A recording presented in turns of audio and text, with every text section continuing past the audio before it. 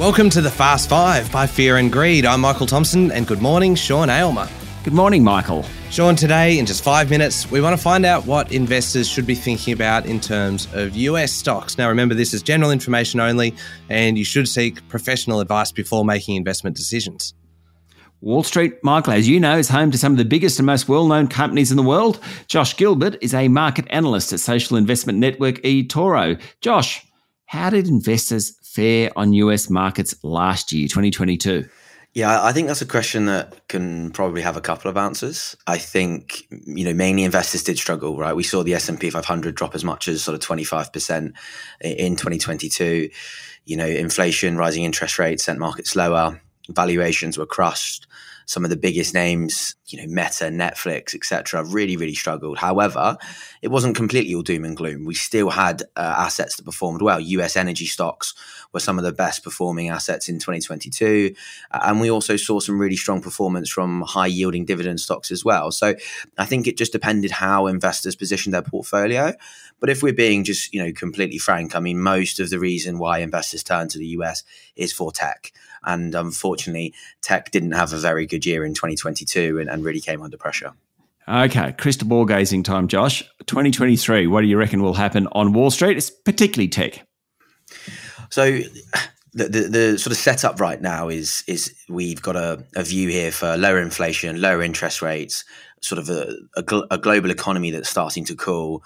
But we sort of see that volatility will kind of remain high because we're sort of really not sure of what the Fed are going to do. Yes, we sort of saw, a sort of slowdown. It was a bit of a pivot, wasn't really a pause. We're still sort of waiting to sort of really get that full picture of when we're going to get that pause in 2023 and when we're going to probably see, rate cuts coming through potentially at the end of the year. But I think forward-looking investors will see those sort of that mix of inflation coming down and interest rates sort of slowing down as the footsteps for the next sort of bull market. And I think that could, be on the horizon maybe late in 2023. And as I say, that's sort of around the time we would expect the Fed to start cutting rates. So I think what we're sort of seeing here is we're preparing for that next cycle. We're slowly sort of re-risking back into this market for tech. And I think we'll see some positivity with those valuations that have come down dramatically.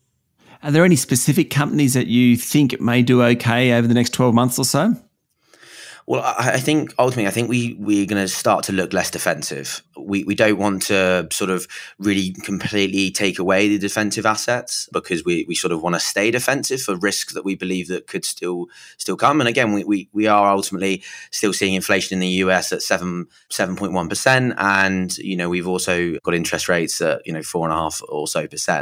So I think we've got to stay defensive, but we don't also want to overlook, say, maybe some old world sectors, banking, oil. I think these are two of the sort of cheapest sectors in the market. They're still sort of benefiting from decade high interest rates and oil prices sort of staying high respectively.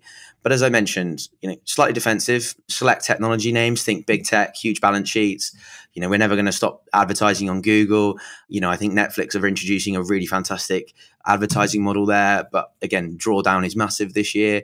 And again, some of those disruptive tech names that have had those valuations crushed this year, I think are starting to look a bit more attractive to investors.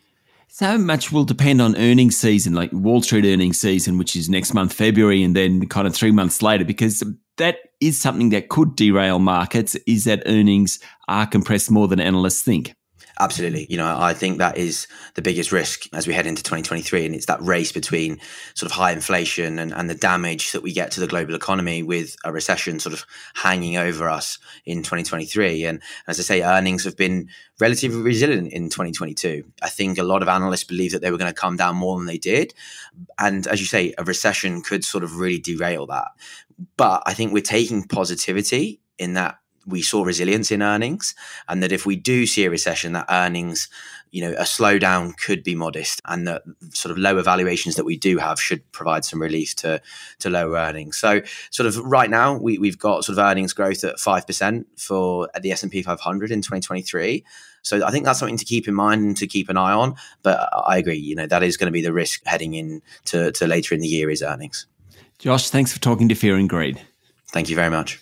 As Josh Gilbert, market analyst at social investment network eToro. So some good news there, Michael, because whilst you wouldn't exactly say that Wall Street, we quite know what's going to happen, if rates come off, that could be good for the top companies in the world's biggest bourse later in the year. Yeah, it could be a big year. Thank you very much, Sean.